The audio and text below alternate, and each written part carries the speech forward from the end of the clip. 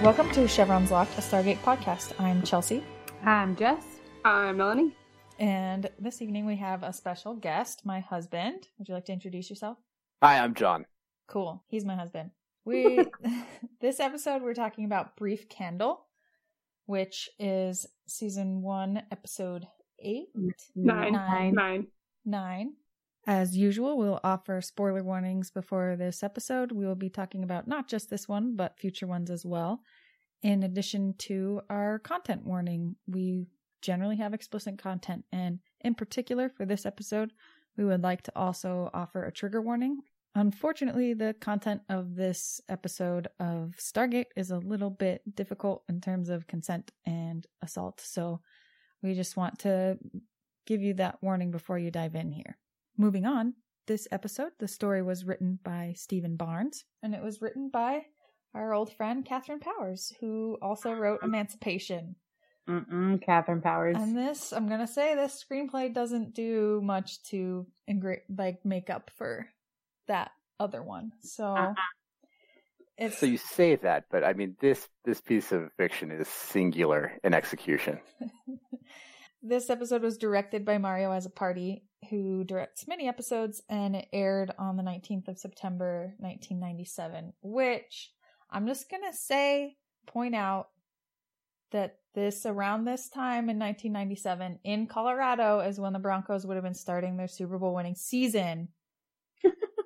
So I might be bringing that up just because I need to believe that they would have been talking about it, you guys. Everybody in Colorado was talking about it. So I love you, sweetheart. I really do. But I think you need to know your audience. I'm just throwing that out there. What are you trying to say? I don't think you guys are big NFL fans. Am I incorrect on that one? Who, me? Anyone listening to this podcast? Oh, I was like, I am. Melanie is. Okay, I stand corrected. My apologies. I mean, probably not Broncos fans, but Sam does have a Broncos pennant in her basement in season 5. So,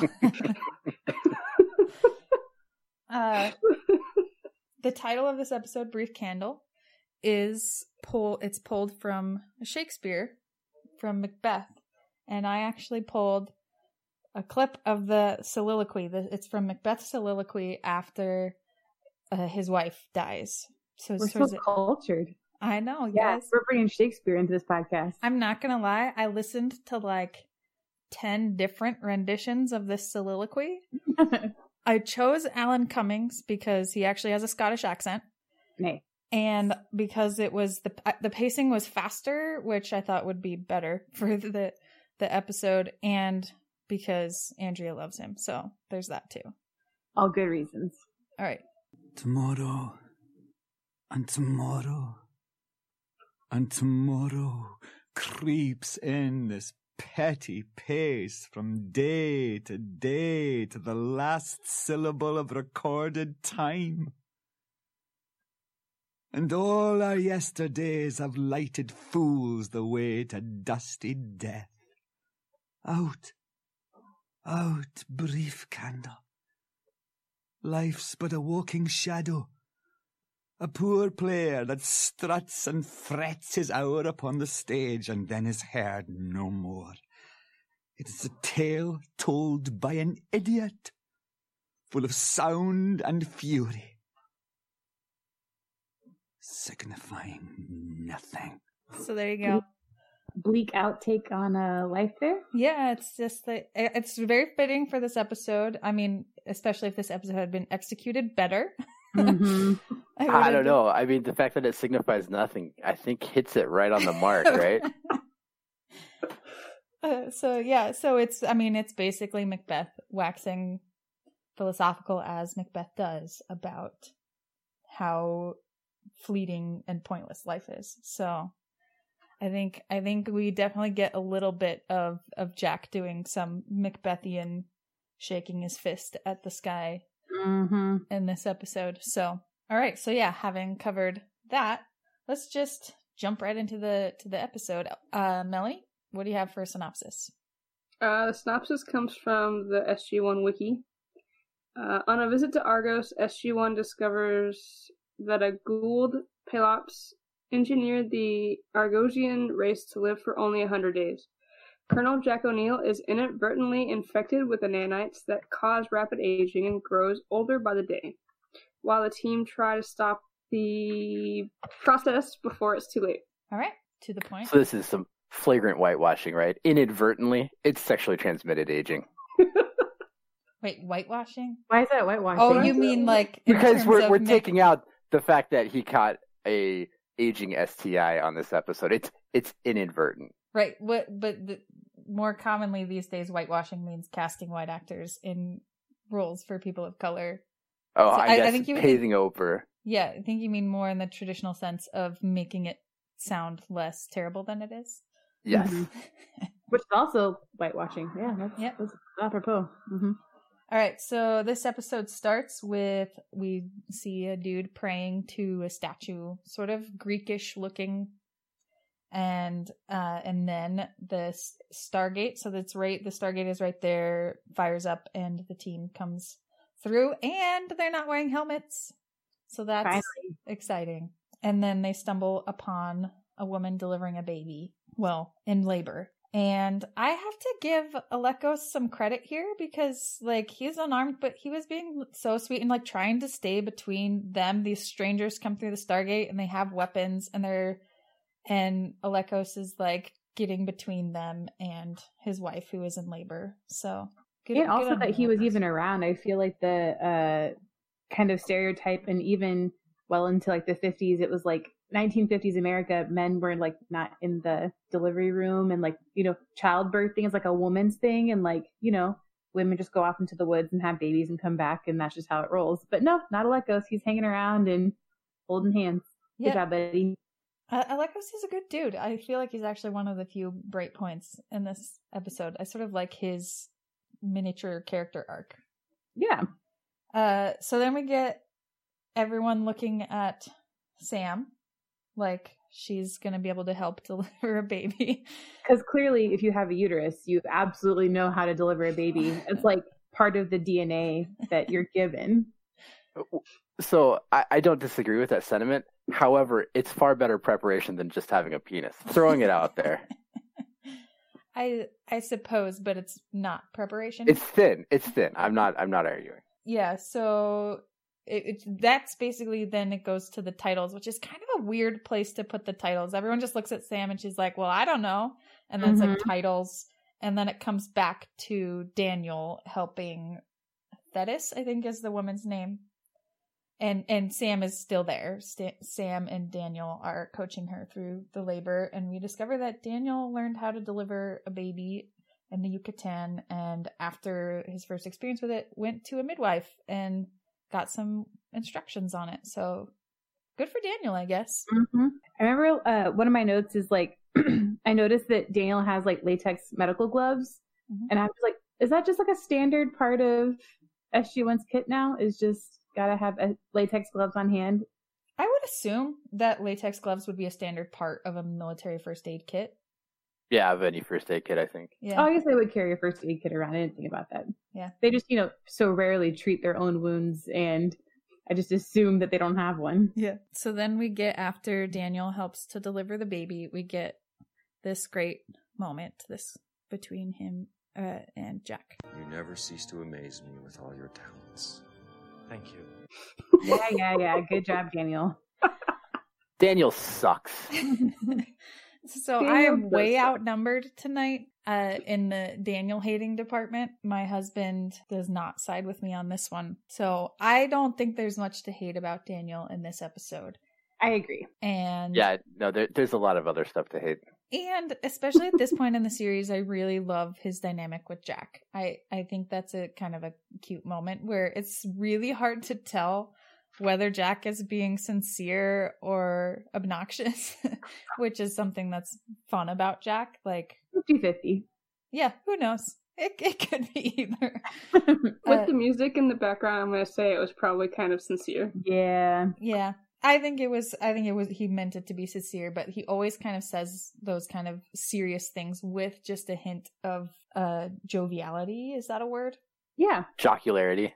That's probably more appropriate. And because, you know, we can't actually think that he would be legit serious for a moment. So then we get introduced to baby Danielle. Wait, don't. Oh yeah, yes. Yeah, and we zoom in quite aggressively and purposefully on the birthmark on the arm. What did you call it? Chekhov's birthmark? Chekhov's birthmark, yes. And the thing I love about this is they told us about the birthmark and they zoomed in on the birthmark. It really was overkill on the whole birthmark thing. We're leading the audience to make sure that we're not stupid. Yeah. I think this actually goes back to a little bit of what we talked about in the mailbag with Ed, that audiences have changed and the way that audiences are treated has changed. Because you definitely would, I don't think you would see this kind of direct focus. I mean, with the advent of HD and people being able to pause and rewind easily, I think that creators expect a lot more of their audience in terms of picking up on those kind of things. But in 1997, they clearly did not, and really wanted to make sure we got the point. Yeah. Oh, wait, no, I totally missed that. Was the birthmark important in this episode? The thing is, no. Yes and no. It's not at all. For how much we focus on it, I mean, they definitely could have figured out the aging thing without the birthmark, but whatever. Well, like, when we get to the scene when what's-her-face, Thetis is like, no, this is baby Danielle. What is Sam gonna, and like, let's say he didn't have the birthmark. What is Sam gonna do? Be like, nuh-uh. Like, no, of course that she would still take it into account and be like, oh, well, they're either idiots or there's something funky happening here. Like, I don't know. Which they already suspected something funky was happening, so yeah, it's funny. So we find out that these people are called the Chosen, that they are the Chosen of Pelops, and we go to the village, which is filled with beautiful people. Oh, and Danielle gets a Simba moment where like Alekos holds him up for the whole village to see. And yeah, it's really special. It was nice. He was super excited about his son. So I have a question. So they're all young and they're all beautiful. What happens to the old people? Like, I mean, they all age at the same rate. So why aren't there old people? Yeah, this is a good question. Because they seem to have a normal lifespan where basically a year is a day, maybe slightly less, and everyone lives 100 days. So yeah, where are the 100-day-olds? Do they? I don't know. Maybe part of the nanites is that it ages them to a certain point, then lets them live to a certain point, and then they just die, and you don't age past that. Because the nanites are very clearly involved in the aging. So maybe it's part of that.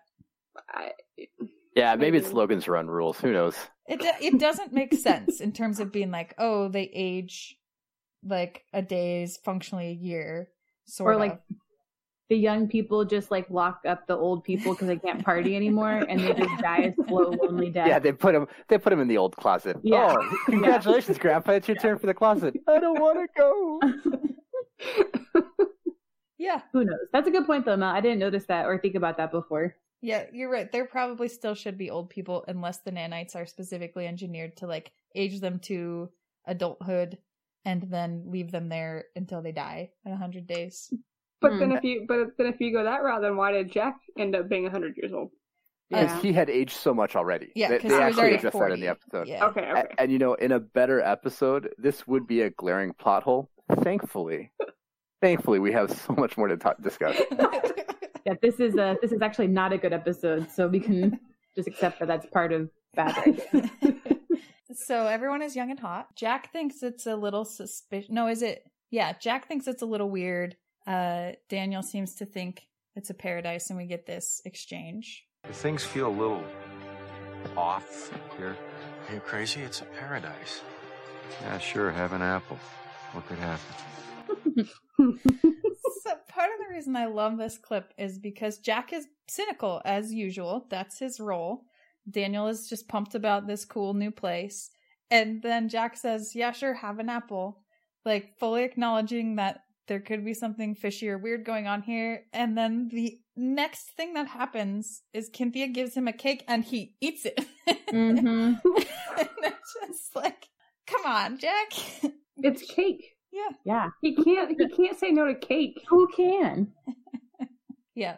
So he eats the cake / apple, whatever. I also think it's interesting. It kind of like sets up like Daniel's kind of like willingness to like not think anything suspicious is happening here. Like, are you kidding? It's a paradise. We get that like at least a handful more times in this series where there's obviously something suspicious happening or afoot, and Daniel's like, what? No, this is totally cool. Like when he gets like sucked into like the sarcophagus, when he saves that princess who's like trying to commit suicide, and like clearly something is off, and he's like, no, it's fine, guys, I got it under control. It's like, no, Daniel, you don't. Just listen, something's wrong. Yeah. Daniel, at least early on, is he wants to assume the best for sure. I would also like to point out that Sam is sitting next to Jack, looking around like this is all kind of suspicious kind of stuff, and everybody's kind of like, no, it's cool. Yeah. We're good. Yeah. Yeah, Sam's on the same page as Jack on this one. Yeah. Although she does seem at least mildly amused by this girl being super into Jack. Side note, if you haven't, if you're one of those people who doesn't pay attention to, like, background character actions, I highly recommend watching that particular scene and just watching Sam. Even though it's Jack and Cynthia talking, just watch Sam. She's making the best faces in the background, and it is highly enjoyable. Yeah, it definitely is. She's so cute. So then Jack already is starting to seem a little drunk-ish, and they're talking about this Pelops and what's going on this planet. And Teal suggests that perhaps he is a good Goa'uld, and Jack just guffaws at it, like, yeah, right. Which is a position that I think he maintains through the rest of the series, even after meeting the Tok'ra. So he's very consistent about that. Yeah, this is definitely one of the first times where we see, like, SG-1. I mentioned it when we did the Nox episode, but we're really starting to see them as a cohesive, like, team family unit. Those are my weaknesses anyway, but them, like, ribbing each other and, like, joking around and a lot of laughter and, like, back and forth, like, exchanges is kind of like what this show ends up building itself upon. And it's so nice to see that we're finally getting to it in episode 9. That just means we have a lot more to look forward to, but it's definitely noteworthy. Yeah, although then Jack starts getting pulled away and the team sort of stands up like they want to follow him. And then they get, like, it's not super physical in their faces, but still fairly aggressively shepherded back to their seats. And nobody really fights this or questions this, which it's one thing if they'd just taken Jack away and they were like, okay, see you. But when they get up to follow and get stopped, I feel like it should be a red flag. Yeah. Well, and also... there's flags in this episode, but I believe they're gold and attached to the girl.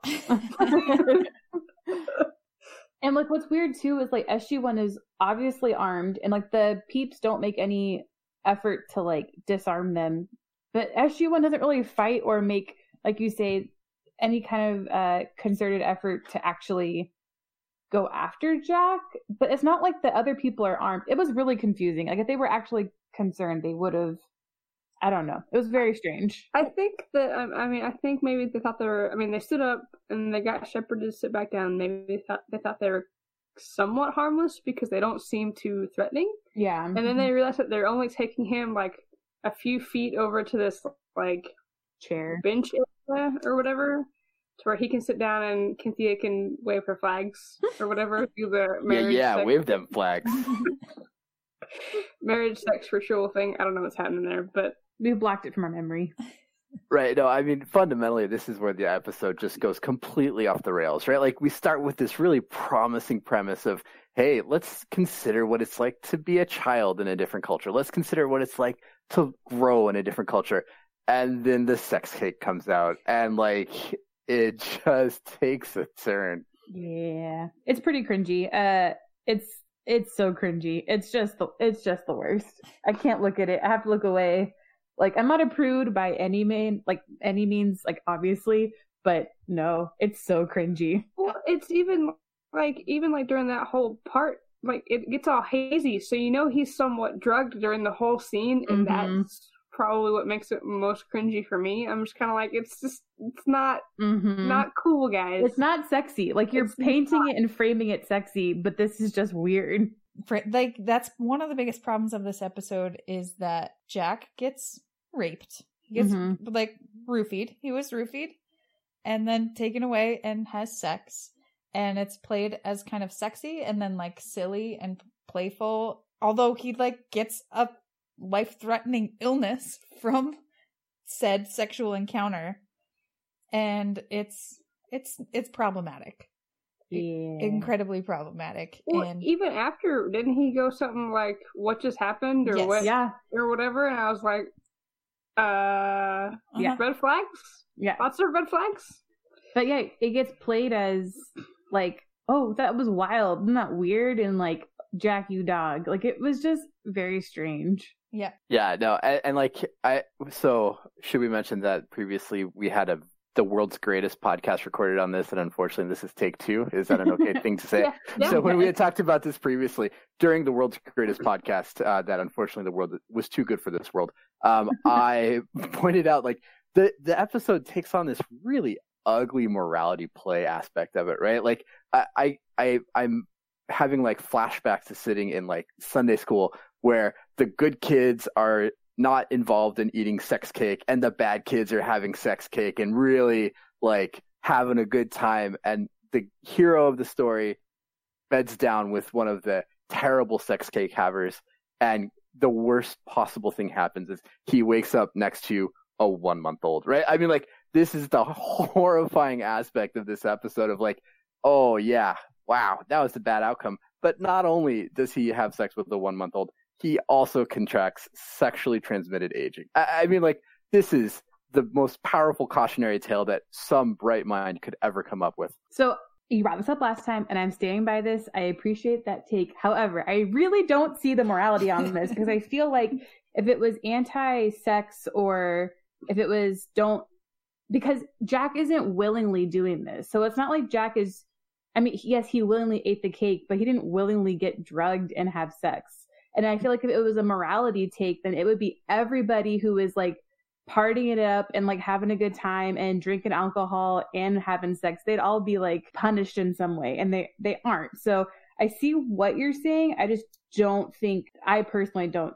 see that, just because Jack isn't willingly like, fuck you guys, SG1, I'm gonna go get me some, and then he gets punished for it. He's like getting dragged through this, so it's hard to say it's like the morality thing. Oh, you know, I mean, obviously you're 100% entitled to your opinion, but like, just like you guys said at the beginning, like he is the first one to point out, hey, this is really creepy. And they even make a reference to the Bible of, yeah, go ahead and have an apple. So like, you could say that he's not actively pursuing the devious temptations, but that little voice inside that we should always listen to, right? I mean, like, that's where the pastor gets on the stage and be like, and this is what can happen when you don't listen to that little voice. You wind up having sex with a 1-month-old and getting really old. Don't eat cake, guys. God knows what's going to happen in it. Exactly. And God will punish you.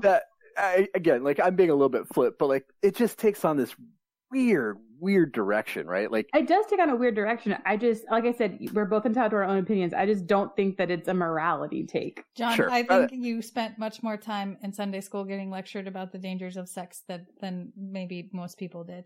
Well, and for good reason, because I'm a stone cold stud and it was being thrown at me constantly. So it makes sense that I would get that lesson frequently. No? Nope. Nope. Yeah, that's a whole other topic. Our strict Puritan background. That's not something we need to explore to dive into. But it is very true that so basically Jack sort of comes to himself, seemingly like immediately post-coital. Mm-hmm. He's like, oh no, what happened? And he's like still making out with her. He's like kissing on her, and she like, falls asleep. What's going on? Yeah.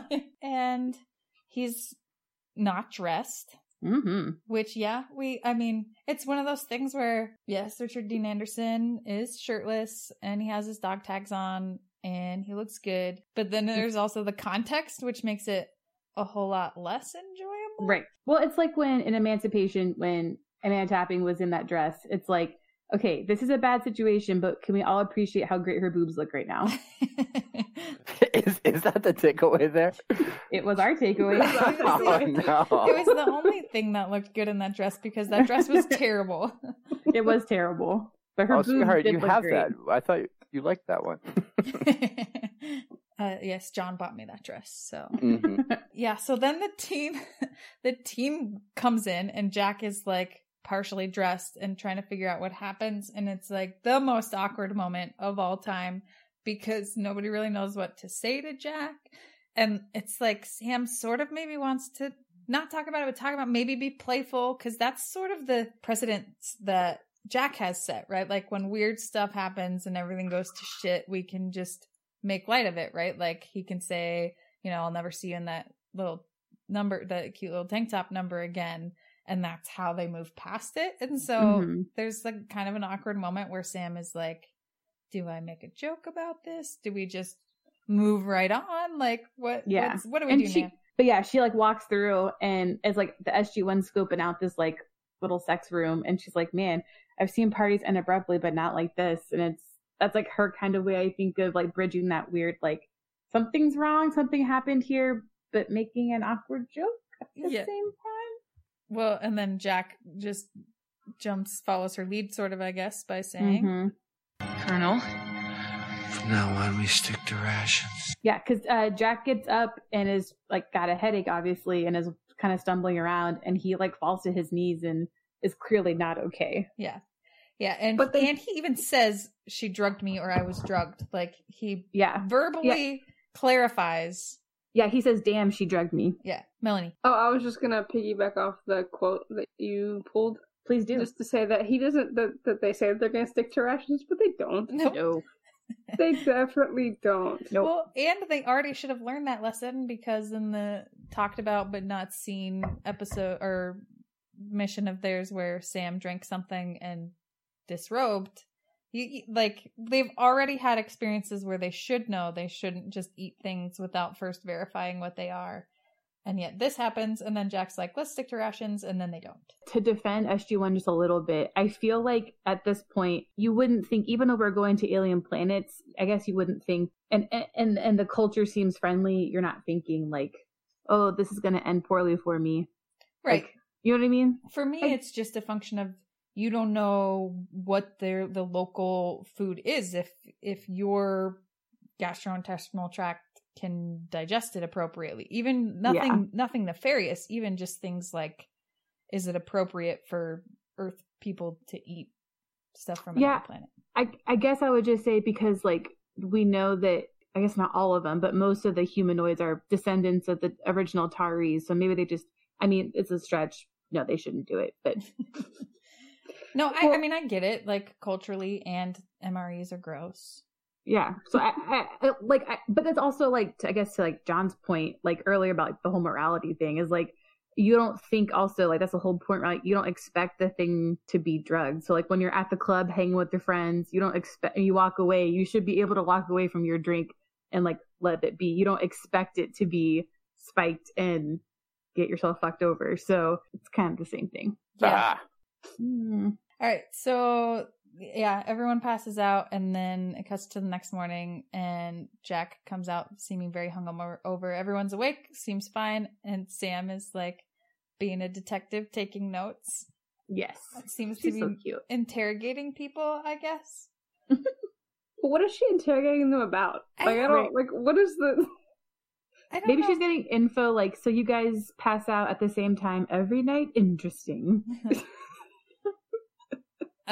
So Jack comes out and promptly dunks his head in a fountain. Again, we should all acknowledge and move on. Wet RDA, beautiful thing that happened. Acknowledge it, live in the moment, move on with our lives. So you're gonna take your own advice? Oh God, no! I'm gonna live in the moment. I just thought I would stay in the moment. I just thought I would ask, because you were telling people what to do. Yeah, I have a real quick question.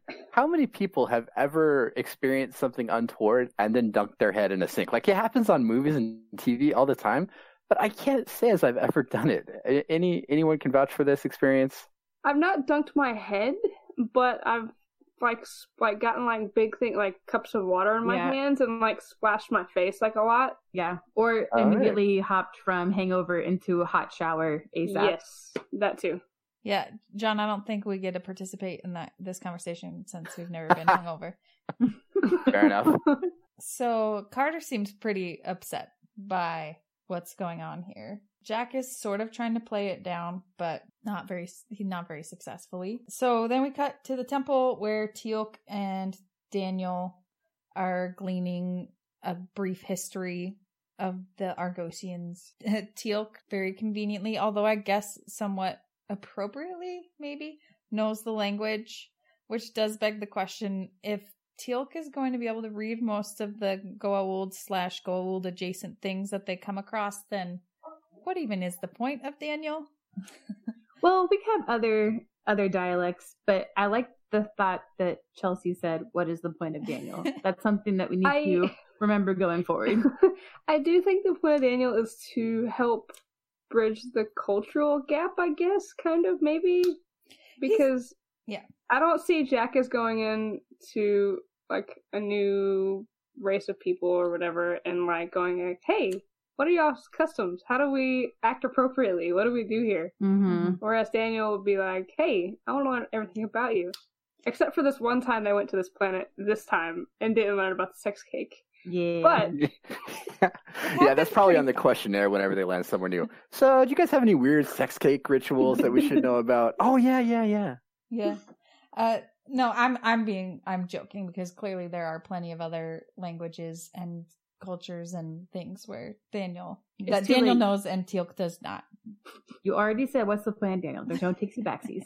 And it's forever in the podcast. And forever immortalized. Whatever, I can cut it. I'm the decider.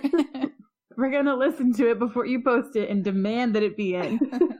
Yeah, so Teal'c very quickly figures out the language, which is kind of an obscure Goa'uld ancient dialect, and much like him being on the Nox last episode, Teal'c's very convenient alienness is coming into play and is answering all of our questions. So at least he's getting more stuff to do. Yeah, amen. Stand around and hold the staff weapon. Oh yeah, no, for sure. And raise an eyebrow. That's it. Hey, let's not the eyebrow raise. That is the most compelling aspect of this character, without a question. Yeah, it is, and he does it extremely well. That fool can raise an eyebrow. There's no question about it. Yeah, so Teal'c figures out the language. He opens up a compartment that has, like, our first exposure to the sort of computer tablet thing that can page turn. I'm doing gestures. That's not helpful. I mean, it's really cool. I do like how the stone makes the pages turn. As I'm doing the gestures too. Hang on. You guys, this is not good for the podcast format. Yep. That's true. And they gather quite a bit of information on what happened here, which is nice. I feel like a lot of times it takes us longer to get this type of exposition. Mm-hmm. But we go back to the village. Sam is now collecting... Oh, should we say what we find out? Oh, yeah. Sorry. Yeah, go. We find out that basically there's this Goa'uld who's experimenting on humans. And that's the whole deal with Argos. Like, he wanted to study the human lifespan, and so he sped it up and brought them here. Yep. And basically made it so that all they have to do is live and reproduce. And presumably, I think we flesh this out actually more after the fact in subsequent episodes with Nirti and stuff, that he was probably trying to create a better host for himself. Mm-hmm. And so then, so Sam is collecting soil samples now.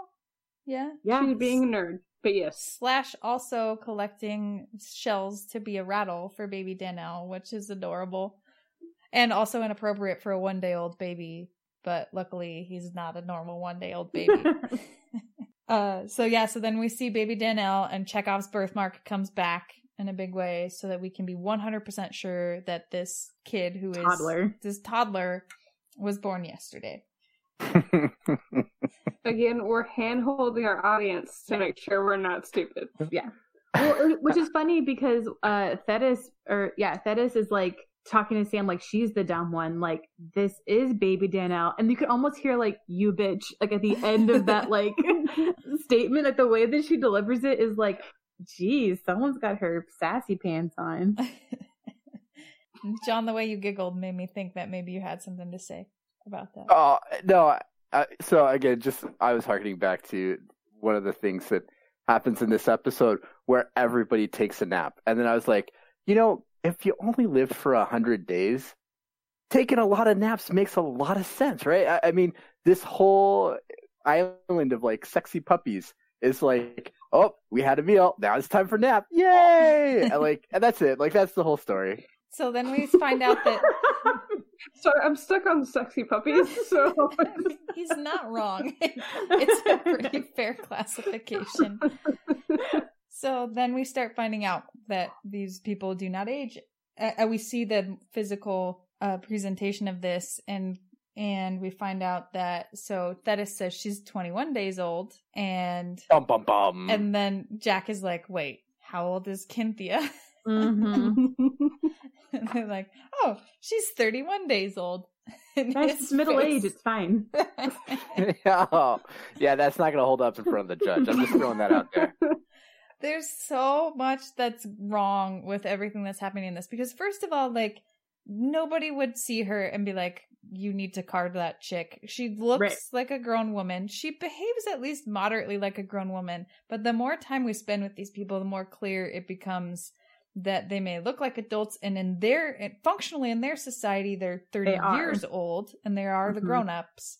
They are incredibly naive, and they really are only days old, and their experience, their behavior bears out that they have very limited experience.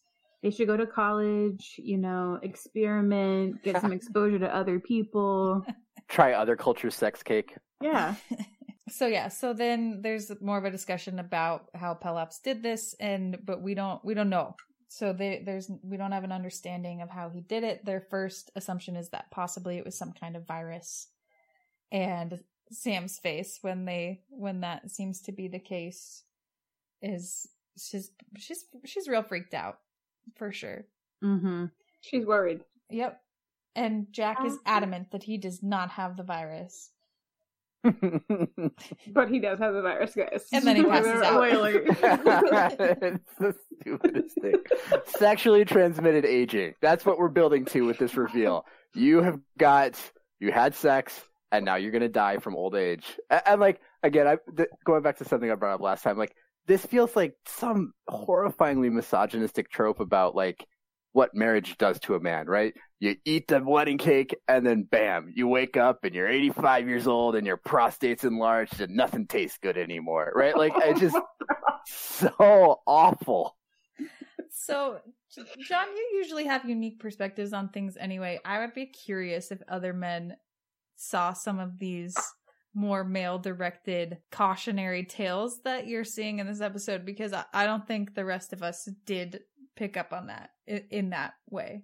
Yeah, actually, I'd be kind of curious, because that was the only thing I saw in this whole thing was just like, oh, this is terrible. Like, I can't take any more of this. So, dudes who listen to our podcast, if you feel like John, please let us know. Yeah. Thanks. Yeah, it would be interesting to know. So, but right before Jack passes out, he passes on an important bit of information. I guess it wasn't the cake. Maybe it was your physical contact with Cynthia. Get back to her. Every time she says physical contact with Cynthia, I'm like, Sam, we're all adults. Yeah, say pound they're down. not. They're not all adults. Because physical contact could be like, oh, I touched your arm. Oh, like your fluid transfer.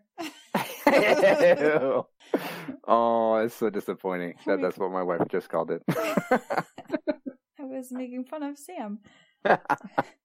We missed the second half of that because we were all laughing at her calling it physical contact. So here, I'm just gonna play it. Get back to Earth, Captain. We'll figure this thing out.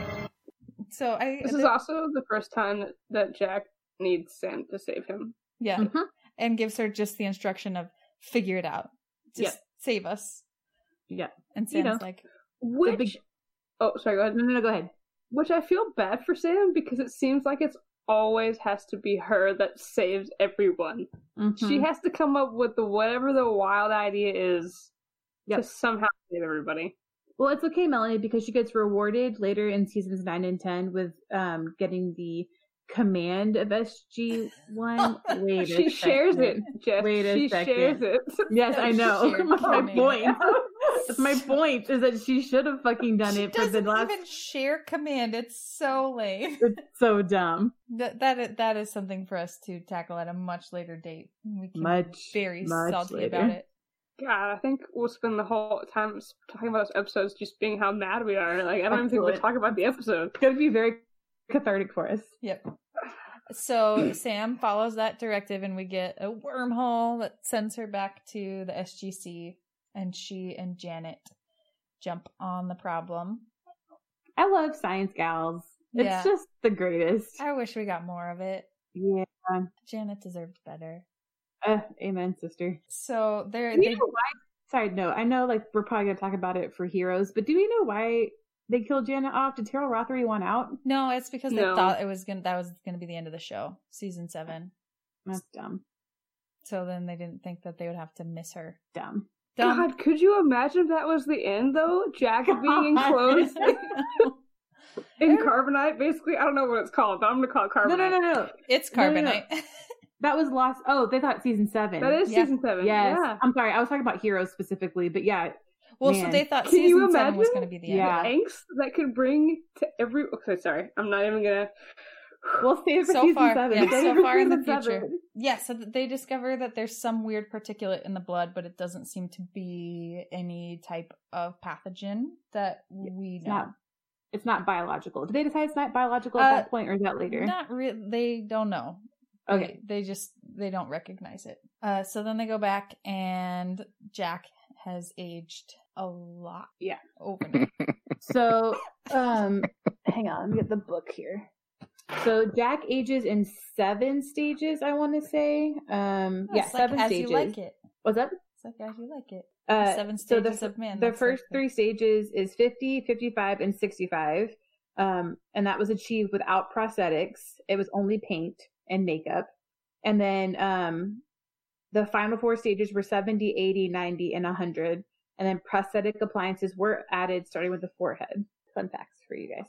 That is fun facts. That's from the Illustrated Companion. The makeup was fine. I thought they did a pretty good job with the hair and makeup. I struggled with his old man voice. We can get to that.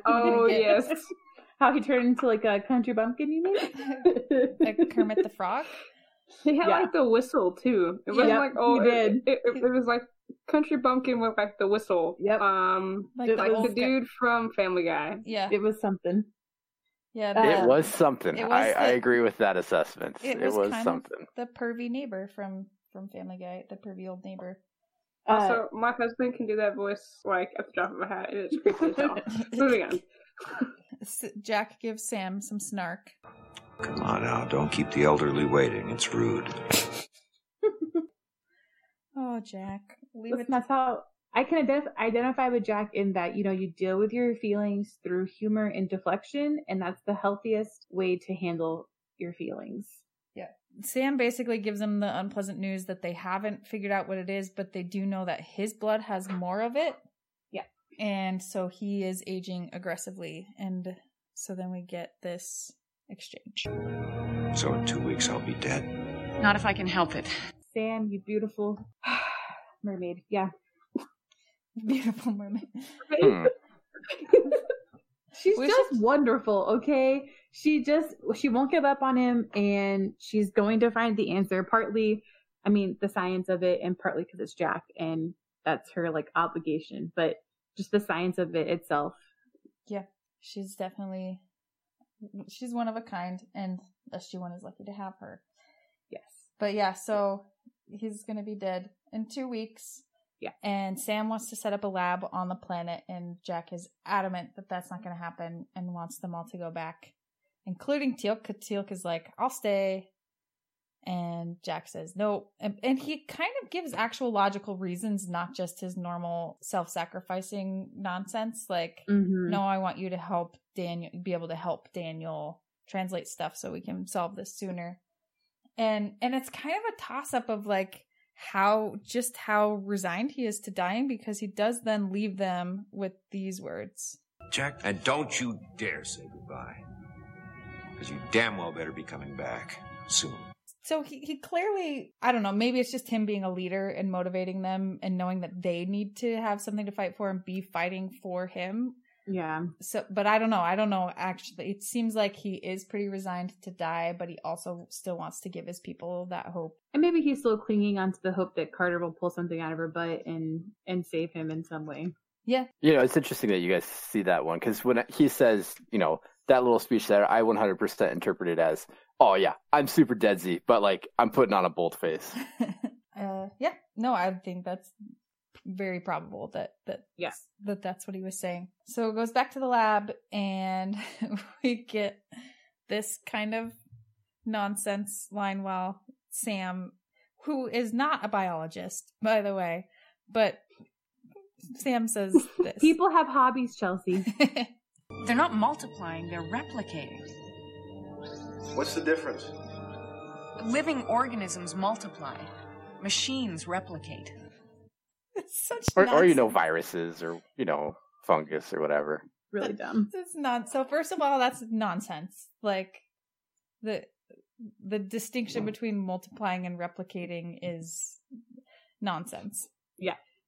And also, I love that there is an audible noise to these things replicating in the blood. That's like a video game spawn sound, kind of. It's like, it's hilarious and absurd. Well, if you listen really closely, like put your hand up to your ear, you can actually hear the red blood cells flowing through your hand. And every time you get new red blood cells, there's a little pop. You can hear it. Oh man! Wow. That's true science. That's absolutely true. 100%. Yeah. So the way that Sam figures out that these are nanites and not some kind of biological thing is that they are replicating and not multiplying, which it did make me laugh, them talking about replicating and it being a non-organic threat, I guess, but then the replicators being a threat much later on. Mm-hmm. It's like I love the replicators so much. Yeah, I don't love the replicators. Yeah, I know, and that is just... Yeah, they're not my favorite. So I'm excited to get there so They're we can... so overused. Everything's overused, though. Yeah. They only have like 4 villains. That's true. Sam talks about how she worked on nanotech at the Pentagon for a year. Of course she did. Just another year in her life that to add to her already really, really difficult timeline for her to have accomplished everything she did in her very short life. But I've just decided that I think she had a time turner and she just pulled a Hermione and just, redid a year at the Pentagon like 14 times. I mean, I can believe that. I'll hop on board with that. Yeah. All right, Sam's a witch. Great. Does that mean there's divergent realities with multiple Sams running around? I gotta think about this. Well, yes. We had that episode. Absolutely. Don't you worry. Yes, there are.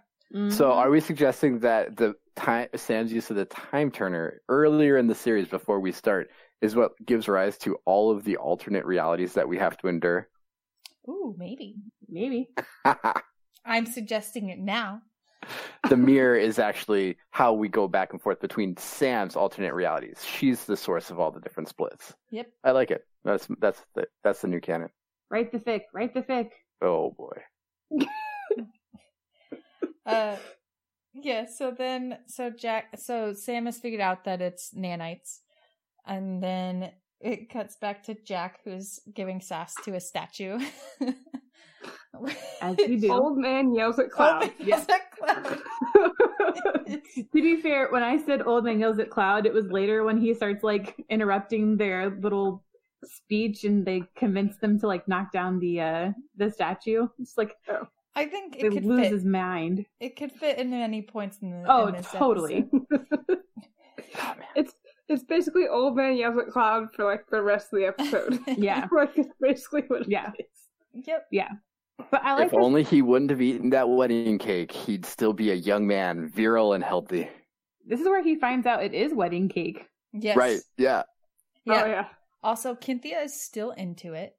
Oh yeah, and into old Jack. And this is one of the scenes that to me further makes this so icky because it's clear just how naive she is, because she comes in and he's yelling at the statue and she's like, "Can you actually talk to Pelops?" And it's like, oh gosh, it's every conversation they have. And now granted, like, she's sweet and insightful, and it's not like she's completely incapable of carrying on an adult conversation, but every conversation they have from here to the rest of the episode just further establishes how naive and young all of these people are, but specifically her. And it makes the whole sex with a 1-month-old thing that much more troubling. So bad. Oh, man. Oh. I mean, but it's the worst possible outcome from sex, right? Oh, yeah, this is going to be a good time. Oh, nope, you're drugged. Oh, crap. Oh, it's a 1-month-old. Oh, double crap. Nope, you're going to die from old age. Come on. The worst possible outcome. No, losing your baseball scholarship because a bear eats your arm. Sorry, that's a Scrubs reference. Yeah. So Jack tells us in this scene that he's 40 years old, which is thousands of days, and I'm just gonna guess that he's just throwing out a general age for himself, because by my calculations, his character would be like 45 or so. Yeah, well. So he says he's 40. Jack is supposed to be 45, and RDA is 47. Mm-hmm. So we've got a range. He looks good at 47. He looks fantastic. I'm just going to say that out loud. Mm-hmm. Yeah. So everyone knows. No, yeah. He's looking good. I could buy him as 40, but he's not. I thought you were going to say I could buy him. I was like, oh? Just to add to, the whole creepy, rapey vibe of this episode. Yeah. Just double down on that idea. Keeping with the theme. I shouldn't even say rapey vibe. Like, it's legit rape. Yeah. It's just rape. Yeah. But then it's also kind of weird because on the other end, and Jack says this eventually, is like, Cynthia didn't mean any harm, and she was following the customs of her culture. Right. That there was, him accepting and eating the cake and going with her is about as explicit of consent as they have in their culture. But then you also have the flip side of, like, she's 30 days old. And so I also wonder how much of like Pelops actually like provided this spiked cake that's presumably like an aphrodisiac of some description, aphrodisiac / roofie, because if his goal was for like him to continually have like an unending supply of human subjects, basically, it would be in the Goa'ulds' best interest to keep them horny, high, and drugged like 24/7. So for all they know, like you said, Chelsea, that is their culture, and it's not that they're intentionally doing this. This is just like literally all they do is have sex and reproduce, and that's it. Right. So, and I get that the fact that this is probably like the first people that have come through the Stargate, like the first new people that they've ever seen, like ever. But wouldn't someone on SG-1 or like someone kind of be like, hey, you shouldn't eat this cake, or explain what the cake is before we take the cake? Like, I just feel like this just like, oh, yeah, I'm just going to give you this cake and not tell you what it is, even though you're not from here. But that's not fair. They have no concept of the world outside of them, right? Like, right, but SG-1 does. Yeah, what's that? SG-1 but we kind of already said that, like, they should. I really don't think that they were thinking like this cake is dangerous, or like that this culture, who obviously is like welcoming us into their, even though Jack is suspicious that everyone's young and hot, I don't think there's nothing else beyond that that's giving them any indication that they should be suspicious that this culture means them harm or anything. And or consider like modern day, like when soldiers go overseas and they eat local food, they're not like fucking drug testing it and making sure that they're not getting poisoned 24/7. Or roofied. Right, but if someone went just to your commander and was like, I got you this, and it's only for you and nobody else can eat it, you might be suspicious of that. Yeah. Or maybe like, wow, these people like have a custom where like only like the chief gets like, you know what I mean? Like there's all kinds of rationales and they just weren't thinking. Like, right. It's an oversight, it's whatever, but what are you going to do? Yeah. Anyway, so it's a bad episode. It's so bad. It's so terrible. There's a lot of this doesn't make sense. The second that Jack got cake and got dragged off into a room, SG-1 should have been guns up and no, he's staying here with us. And how long was he gone for? Right. That's another question. How long was he gone? And they were like, well, guess Jack, our good old commander, is going off and having sex with the locals. That's par for the course, right? That's in character. Yeah. So in character. So dumb. Yeah, at least they established that this isn't Star Trek, right? Like, Captain Kirk, he was probing the great unknown, and he was all the better for it. But Jack, when he strays from the straight and narrow of stick to the mission, he gets the worst possible outcome. Okay, I'll give you that we are establishing that at least there are consequences for getting too friendly with the locals. This time. No, pretty much universally. Pretty much every time. Yeah, pretty much every time. Oh, I don't know. What about Jack's future girlfriend who, like... Lara? When he gets... Yeah. Oh, we don't talk about that episode here. that episode doesn't get brought up ever. Oh. You I see. mean Jack's baby mama? Yes. All right. Pushing past that one. I've been triggered. I need a moment to recover. Excuse me. So, back in the lab, we discover that the machines aren't really doing anything and they must need some kind of trigger or something to actually work. But then they break containment and start eating the rubber gloves in the isolation chamber. I have another question about that, actually. Uh-huh. So, don't they need the statue thing to work? Right? The statue thing on the planet, they need that to work, correct? Yes. Yeah, well, and that they kind of hint at that in the first. She's like, "Oh, they're not doing anything." So, but then how do they eat through the gloves if they're not? I was Again, bad episode. Dear Catherine Powers, we have questions for you. I'm doing that thing we talked about yesterday that I'm not supposed to do by picking apart the episode. I apologize. I'm just trying to, because, like, I remember that being a thing, was, like, you don't age or nothing happens if that statue's fallen over or whatever. Yeah. So, if we're on a completely different planet, they shouldn't be doing anything. Well, and Sam specifically says they're not doing anything. There clearly is something about the planet or whatever. And almost immediately after she says that, they then start multiplying and eating the rubber gloves. And it's basically like they're trying to spread. So they don't do anything except try to spread. So we did say, like, so we mentioned, like, nitpicking isn't productive, but we also specifically mentioned you don't let inconsistencies and little details deter you from enjoying a good story. This isn't a good story. Bad story.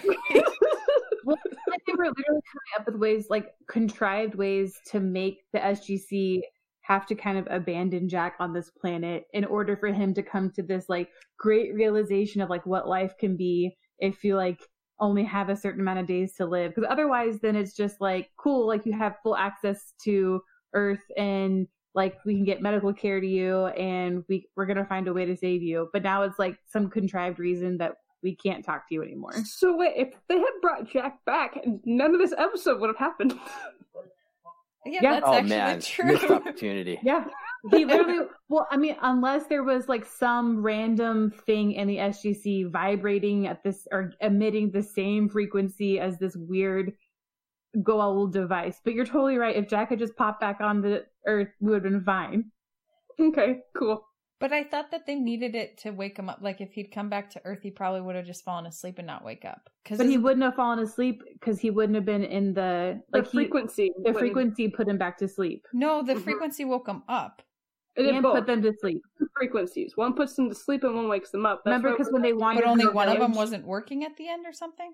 No. Just when they wandered from the village, they were out of range from the frequency. No, but because the rest of the villagers fell asleep and then didn't wake up. So if it's two different frequencies, but the emitter wasn't working, what put them to sleep? One wasn't broken, the other one was. The one that wasn't broken was the one that puts them to sleep. The one that broke was the one that wakes them up. Okay. All right. So we go back to Argos, and Jack is writing a letter to Sarah. Which is, I guess, they tried to acknowledge again that she exists. And then we really did we ever get a reference to Sarah after this episode? I really feel like this episode was, intentionally or not, this was the closure episode because we get the acknowledgement officially, ex-wife. Uh-huh.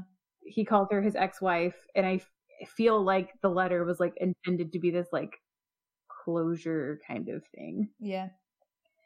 And so he's writing his letter, and Alekos shows up, and Jack basically tells him that your god is full of crap, and Alekos is really quick to abandon his belief system, and he's kind of upset, but he's also really curious and sweet. He's like, oh, if I don't, if Pelops isn't a god, then I want to go explore and go tell people what I found. It's, and Jack basically encourages him. He's like, yeah, go for it. Go do that. Mm-hmm. It's kind of sweet, but again, just reinforces how naive these people are, that like the first people who come through and are like, your gods are bogus. And they're like, oh, okay. Yeah, they are bogus. Yeah. Why didn't I think of that, right? Like, oh, crap. And this is also where we have Cynthia is also with Jack because she comes upon him writing the letter, and Jack is kind of not raging, but he's angry. Like, I really like that Jack isn't, I wrote in my notes that he's not going into that, not going quietly into that dark night. He is upset and raging, and it's terrible, and he feels like he's had something stolen from him. And that's obviously coming through in the way that he's isolating himself, and he's angry. And Cynthia is upset, like, and she blames herself. She says, this is my fault. And Jack 100% absolves her and tells her that, you know, I understand you meant no harm. I don't blame you. And just proving Jack O'Neill is a great, great man. Yeah, he's pretty cool about it too. I mean, he's right. Like, she really did mean no harm. Yeah, Cynthia gives him a hard time because she's like, come back to the village. And he's like, you know, let me spend what time I have left how I want. And she's like, but you aren't spending it. You're not doing anything. And he counters that he's like contemplating life and the mysteries of the universe. I don't know. I'm with Cynthia on this one. Go, like, have fun with what's left of your days. He's thinking about all the things he didn't get to do. Right, but that's a horrible way to spend your final days. Hey man, to each their own. Yeah. All right, so then, but his response to that is this, which I'm going to play partly because it's part of his ridiculous old man voice. I'm a military man. A God, warrior. It's so bad. That's my life.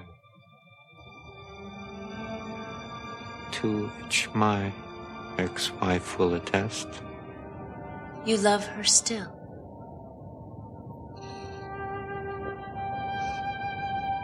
And now, because of me, you will never see her again.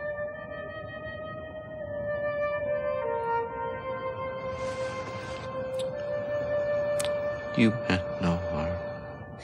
What is that delivery? RDA, buddy.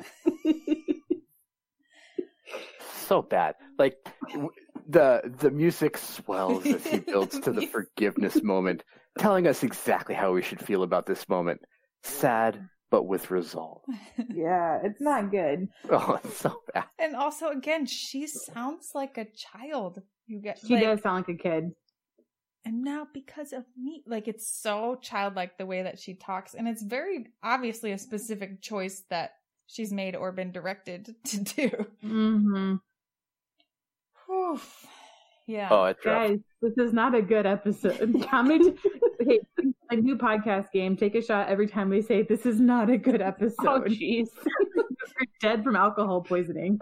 Well, and the thing that kills me about this episode is that it's so close to a fascinating premise, right? Like, you've got these people that only live for 100 days, and discussing the morality of changing their lifestyle is a meaningful one, right? Like, they have it pretty good, but we don't touch on that at all. We just blunder into, oh yeah, now you get to live for 100 years, deal with it, right? Yeah. Like, and then we don't deal with the consequences of that, and we don't deal with, like, the first time someone has to fight and has to live with a pissed off spouse. Like, we don't do any of that stuff. We just get sad, resolved Jack reflecting on some bad choices. On some bad choices? You mean one bad choice? Well, no, I think there was. It is more than other, like, the whole reflection on his marriage dissolving. Like, I thought that was kind of implied there as well. There's probably a lot of things that Jack may not want to have done in his life, being, you know, spec ops and all that stuff. But again, such a promising premise that they just completely failed to deliver on, and instead turned it into a bogus morality play. I agree. They had something really interesting that they could have done. And there were a lot of interesting ways they could have gone with it. Like you said, talking about the morality of intervening with these people. They have their lives. They're living them. They're pretty happy, and it's a pretty idyllic world. And that's the lifespan they have. And that's what they live with. Who is SG-1 to decide that that's not appropriate? And so you could you could delve into that and whether or not they should intervene and not have it personally affect SG-1 at all, and have it be more of a morality, ethical decision for them to make. That would be fascinating. Or even still have Jack have it, and instead of making it a weird sexual tale, like he could have gotten it from just from the cake, or by physical contact, or being sneezed on, or something, like, or maybe from the soil. Yeah. Or drinking the water or something. Like they could have had one or more of SG-1 be afflicted by this and still have really been able to delve into humanity and life and what you do with the time that you have. And there are so many interesting questions to be asked, and instead it's really hard to get past the whole slept with a 1-month-old without consent. Yes. Better say, yeah. It's important. It's important. I know we're being flippant, but we keep saying that, like, Jack had sex with a 1-month-old. Jack had sex. Jack was raped. Jack didn't decide to do this. Like, he didn't actively, like, I feel like have sex implies consent. He was raped. Like, I feel like I know we're being flip and we're joking around, but I do think, like, we should take, like, a moment of seriousness, and phrasing matters. And when we use certain phrasing, it does matter, and it puts things into context one way or the other. So I think, to Chelsea's point, clarifying that, yes, he was raped. He did not choose to do this. He didn't choose to sleep with this person. It happened to him. Sure. But again, I think that's putting a pretty progressive light to what is a very ham-handed and backwards episode, right? Because we don't reflect at all in the episode the issues of consent or anything like that, nor do we address that Jack may have not been cool with it, right? The only service we get to that is what happened. And that's the sum total of it. And so I totally agree that we should not be flippant about such a heavy topic. However, that is way more service than the writers gave to this episode, right? Like, I guess that's important that we bring it up, because the episode didn't. And the closest we get to Jack dealing with it is him being angry and essentially absolving Cynthia of her part in it. But I don't think there's any indication in the episode that Jack was cool with it at all. So I don't, just because the writers weren't like, wow, rape is bad, doesn't mean that we shouldn't stop and make sure that everyone knows that this was not okay. No, I get it. I just, like, the writers very much took the old school adage of, well, the dude was the victim here, so it's cool, right? I guess that's the point I'm trying to make. Well, and that's part of why, as much as current times we're really trying to be better about believing victims and stuff, it is rape. Sexual assault against men and rape committed against men is almost universally in media portrayed as a joke. Right. And that is super not okay. I mean, sometimes it's not even a joke. It's almost like a good thing that happened, right? Like, oh, you didn't get raped. Like, that was cool. That was a cool thing that happened to you. You got to have sex. Yeah. And so, to Jess's point, not once in this episode does Jack act like he was okay with that having happened. Like, yeah, he absolves Cynthia, and I think that, that's probably the right thing to do, but it's still, he's not okay with it. No. Moment of seriousness in an episode full of jokes and such. Yeah. I mean, I think it's important to just acknowledge it. And I don't know, I'd like to see the topic handled better in the future for sure. But I mean, you're right. The episode for sure didn't give it that seriousness, gravity whatsoever. Well, and again, I think the fact that the mechanism of injury for Jack was the fact that he had sex with a native instead of any other mode of transmission really I drives home the point to me that this was deliberate, right? Like, we are shining a spotlight on the fact that that's what went wrong on this episode. And so, I don't know, it's just so ham-handed or ham-fisted. So we go back to the briefing room, and Hammond is shutting down their research because he's concerned about the threat that the nanites pose. And SG-1 and Janet are not pleased with this development. But, so I'm just going to play his clip, and then we can talk about the decision here. Sir! We cannot just leave him there. Dr. Jackson, Colonel O'Neill is one of the finest men it has ever been my pleasure to serve with. He will be a great loss to this country and to all of us in this room. But I am sure that he would not hesitate to make the same decision for himself that I'm making now. And he is correct. He literally already made that decision about 20 minutes ago. That's what I was thinking. Yeah, no, Hammond isn't wrong.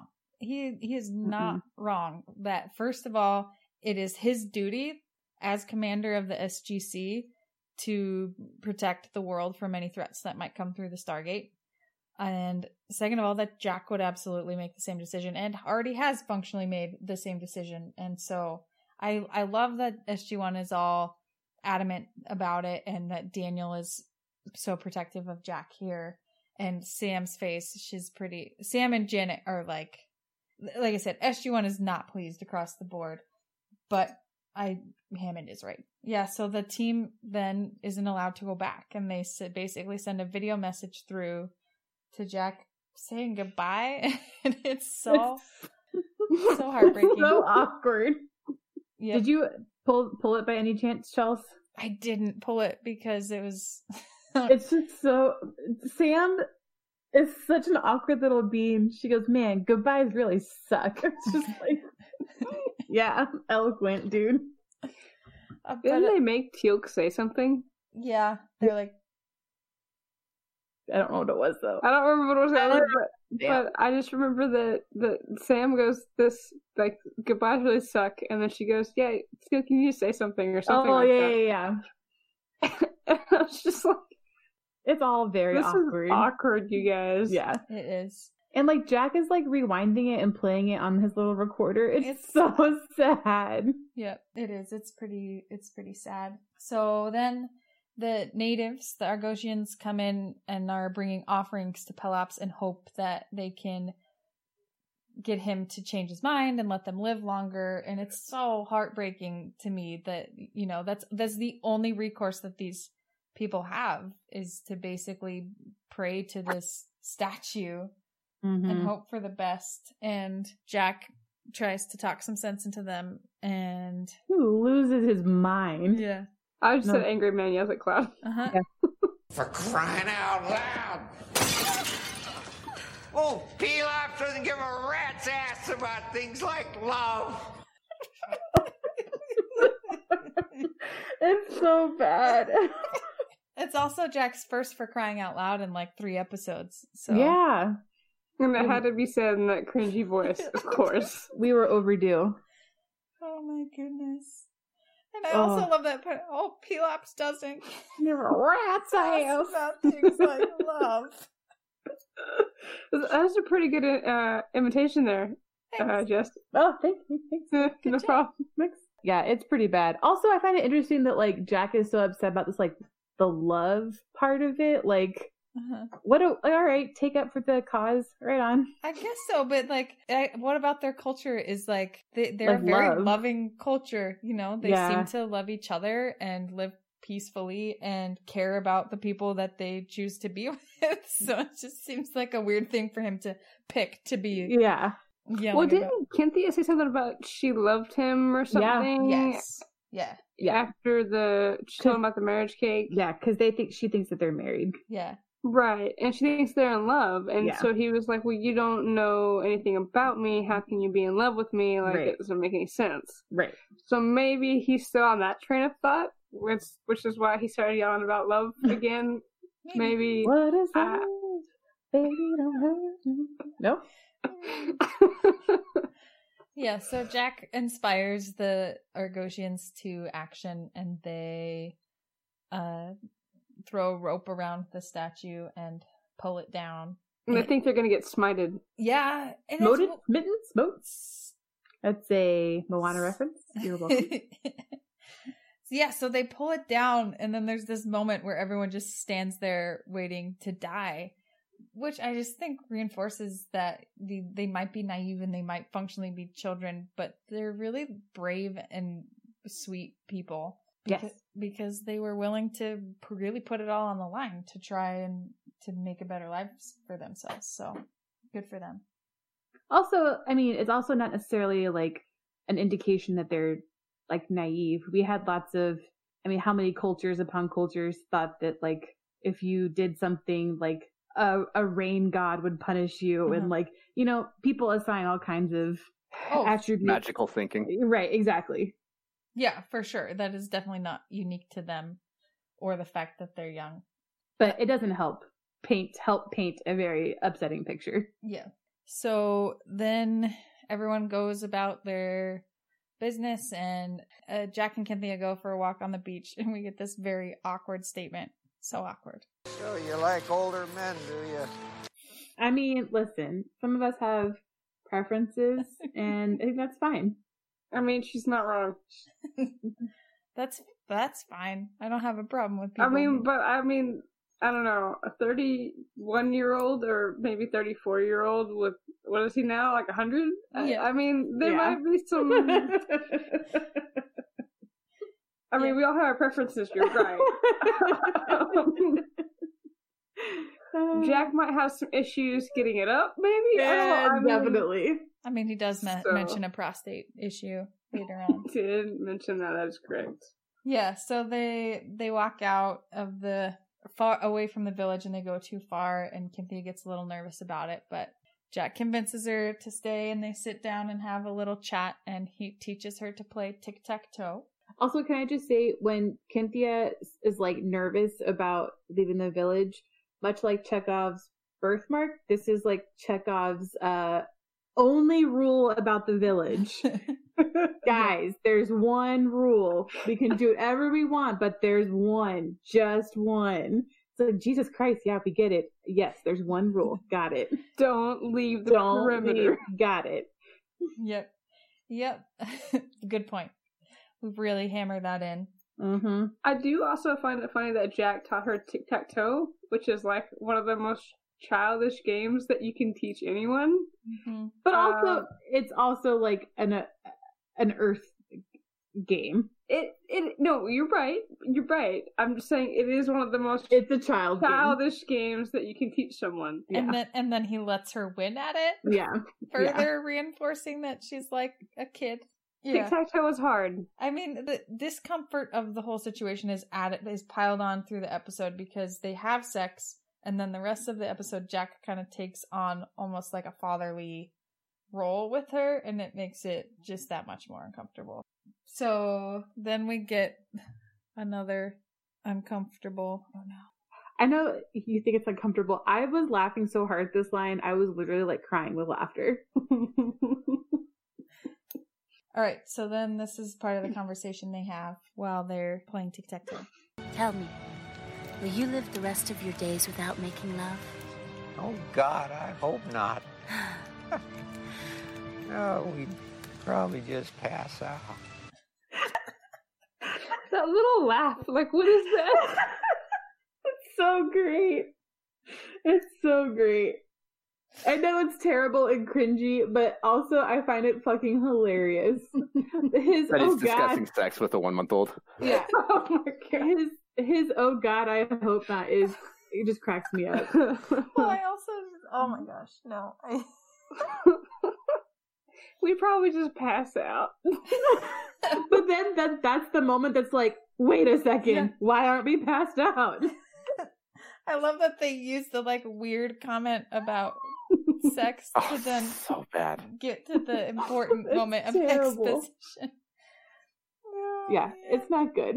Yeah, so then I feel like from this moment on, like we spent the last 40 minutes with this episode leading up to this moment, and then we spend the last maybe 2 or 3 wrapping everything up immediately. Yeah, then they just solve it. Yeah. Yeah, they put a bow on it. More morality over. Good job, guys. Bring it home. Yeah, I mean, it's legitimately, so I think the time code on that last clip that I had was at like 37 or 38 minutes. So there's like 3 minutes left in the episode after that making love comment. And it's, yeah. So then Jack figured, like, we gotta give Jack credit. He figures a lot of it out himself, that it must be triggered by being close to it. They go back to the village, discover in the morning that everyone is still asleep. And so then he calls the SGC, and they send the team back through with hazmat gear. And I mean, which at this point, it seems like it's sort of established that it was sexually transmitted. Like, just don't have sex with any of the locals. You'll be okay. I guess because they're thinking about that weird one-off time that those nanocytes went crazy and tried to eat through fucking rubber. Gloves, yeah. Yeah. Also, I like to say that Jack O'Neill is smarter than he pretends to be. Okay. Yes. Yep. Even at 100, super, super sharp, and he's on it. So so then the team comes through and they figure out the frequency that they need to use to wake everybody up and to basically deactivate the nanites. And then very conveniently, Sam points out that, well, once they're inactive, your immune system will get rid of them. So yeah, and then your aging will be gone. You won't look 100 anymore. John, I feel like you had something to say about that last time. That was actually made minorly scientifically accurate. For what? That the immune system would, like, that them being active or inactive could affect how the immune system interacted with them. Oh, I think my comment was just a function of this is all make-believe nonsense. So why strain on it? Yeah, so Jack is all prepared to, like, go to retire to Florida and continue being the 100-year-old man guy. he is. And Sam's like, yeah, I have good news for you. You're going to magically revert to your normal age. Which, they kind of do this a lot on this show, where horrible things happen to people to the point of almost death. Or, I mean, even going back to Broke a Divide, like everyone turns into Neanderthals and then it just undoes itself really quickly. And then you have Jack aging to 100 years old and, like, even mentioning he has a prostate problem, but nope. That'll just undo itself. We can just undo that. Yep. Hey, Chelsea, that's the beauty of sci-fi. You can kind of do whatever you want and then you can miraculously somehow make it okay. And no one has any kind of emotional response to it at all. They're ready to go to the next episode. Well, there's no emotional fallout whatsoever. Never. They do a little bit of hand waving where Sam basically says, like, you didn't actually age. It just looks like you aged. Right. So they kind of tried to hand wave explain that one. But then I feel like if you just appeared to age, you weren't actually aging, then your prostate wouldn't be enlarged. You wouldn't, like... So he wasn't going to die. Right. Like, right. Exactly. He wasn't going to die. But then there was no stakes here at all. So it was all Except cosmetic. for the horrible things that happened. It was just cosmetic, so... And if he'd gone back to Earth in the first place, none of this would have happened. Right. Yeah. So guys, we all went wrong here when they hired a certain writer to write this episode. Where we started. You know, she's going to write you a very angry email. And bring it on, Catherine Powers. I won't. Bring it on. Bad. I'm opinionated and I stand by them.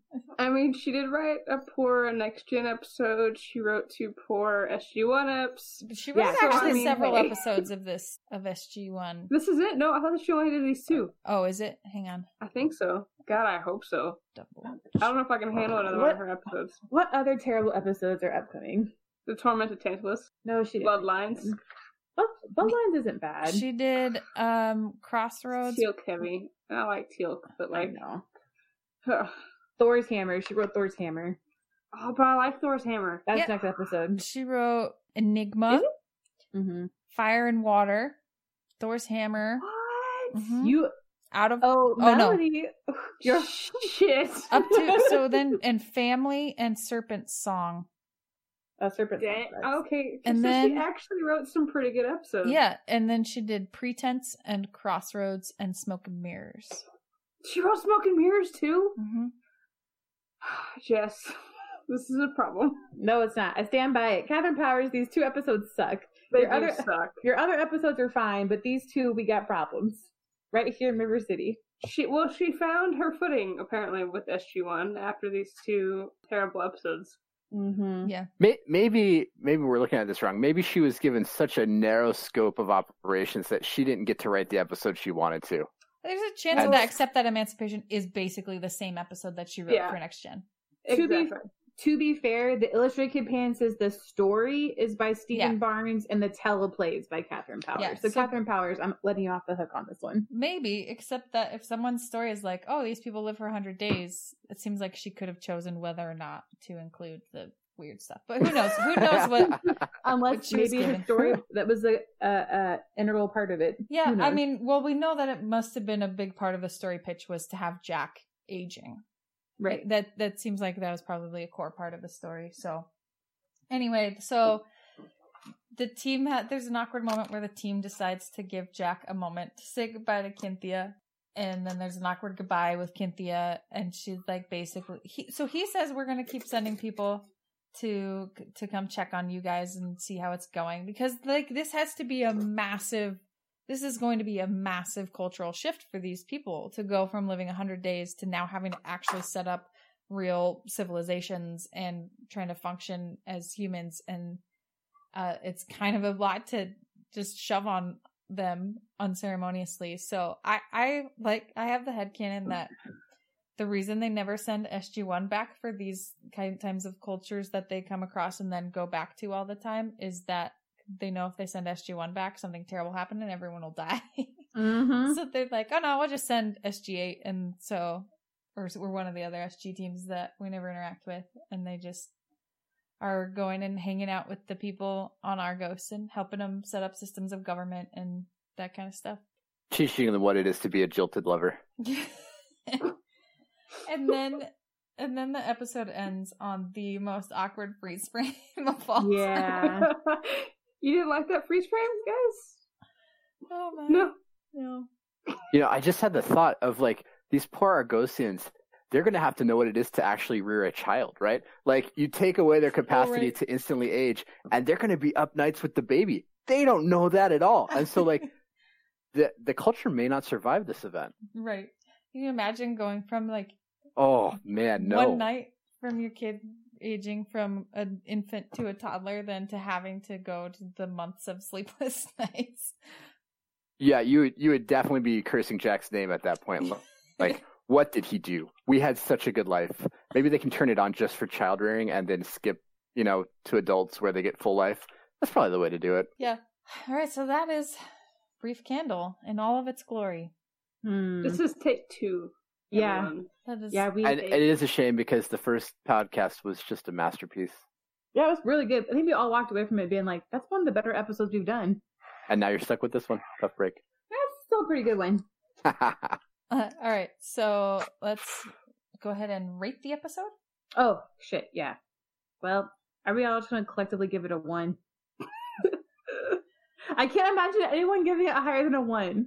That means that my Emancipation would be higher than this episode. I think Emancipation's better than this episode. Interesting. There are parts of Emancipation that I don't mind watching. But yeah. I know how much you don't like Emancipation, so I mean, I would maybe give it a 2, and I'm only giving it a bump because RDA was shirtless, and there was some moments that made me like laugh pretty dang hard, but it was also more cringy, terrible moments. So yeah. I mean, I'm giving it a 1 for please listen to the last hour and a half of us talking. Those are my reasons. I will also give it a 1 as well. Yeah. John? Yeah, I'll definitely give it a 1. It is a big old 1. This is a bad episode. Among some of the less good television I've had the displeasure of watching, I think Beavis and Butthead have handled sensitive subjects with more aplomb more frequently than this episode did. It was rough. Yeah. Yeah, I gotta give it 1 as well. It is on my list of SG-1 episodes that I don't ever want to watch again. And oh no, I definitely want to watch it again. Was I not clear on that? And like the at least Emancipation had moments of being redeemed by Sam's or Amanda Tapping's excellent performance, but then this one, it's like the story is bad, and then on top of it you have like the cringiness of all of the subtext and the terrible old man voice that is. Yeah. At least, I mean, it does make me laugh. Yeah. But because it's bad. Because it's bad. All right. Do we want to award an air medal for this episode? I guess I would give it to Sam. Sam and Janet. Yeah. The science duo team. Yeah. Yeah, the science gals get it. Except that they didn't really even solve it. I guess we're giving it to Jack. Who knows? Maybe to Teal give it to Sexy Puppy Island. Oh yeah, I think I want to give it to Alekos. Okay, that's a good. Okay, I'll give you that. That's a good choice. That's a good choice. If I were to redo this episode, I would tell it as Alekos' story of like self-discovery and learning what it means to be human. Because I think his little mini character arc is actually quite good. It's just like 2 minutes of screen time. So yeah, I want to give it to Alekos. I want to give it to us for suffering through this episode. Twice. So sorry. We have to discuss this twice. Yeah, this was not a good one to double down on. I We know, get the Air Medal Award. Although I would like it to be clear that it wasn't my fault. It wasn't. No. No one blames you, We're Chelsea. not blaming you. We're just saying that we... Yes. We're joking about it in No, the it's lovingest fine. way. I was making it clear to the audience. I know you guys know. Oh, yes. Chelsea also, guys, she, edits and, gets this out to you guys. Yeah. Chelsea is the MVP of this entire podcast, so we don't speak ill of Chelsea in this house. Jess and I just kind of run the Twitter and Tumblr game, and that's about it. Chelsea does all the hard work. They also know that I have their voices saying pretty much all of the words in the English language and can make them say whatever the hell I want. So, yeah, Chelsea actually just strung those words together for us. We didn't say that at all. I'm not that good at sound editing. I would believe you if you said you were, though. All right, so next week we are talking about Thor's Hammer, which is the 10th episode of season 1. It is also written by Catherine Powers. I think we all are excited about this episode, generally speaking. Not excited, not underwhelmed. We are perfectly neutral and very excited. If you listen to this episode and you hated everything we said, Brief Candle is your favorite episode and you don't know what the hell we're talking about, please drop us an email at chevronslock7@gmail.com or send us... Please know you're also wrong. Yes, of course. That too. Thank you. We will immediately delete your email. No. But if you like it, also please email us. Yes, if you agree with what we say, please email us. What we're saying is email us. We're desperate for human contact. You can also tweet us at chevronslock7. You can find me, Jess, on Twitter at Prof Tennant or on Tumblr at Professor Tennant. You can find me, Melanie, on Twitter at Melanie Martian, MARSHAN. Or you can find me on Tumblr at MyStupidDumbFlyboy. John, did you want to give out your information? Oh, yeah, sure. I'm John. You can find me at farts_McGee on Twitter. Which I legit didn't know John had a Twitter handle. I'm going to go stalk you now. It's a pretty boring Twitter handle. But it exists, and they were saying it, so I said mine too. You can find me on Twitter at Cahios or on Tumblr at Pianosa2 to the Fighting 8. I've seen parties end abruptly, but never like this.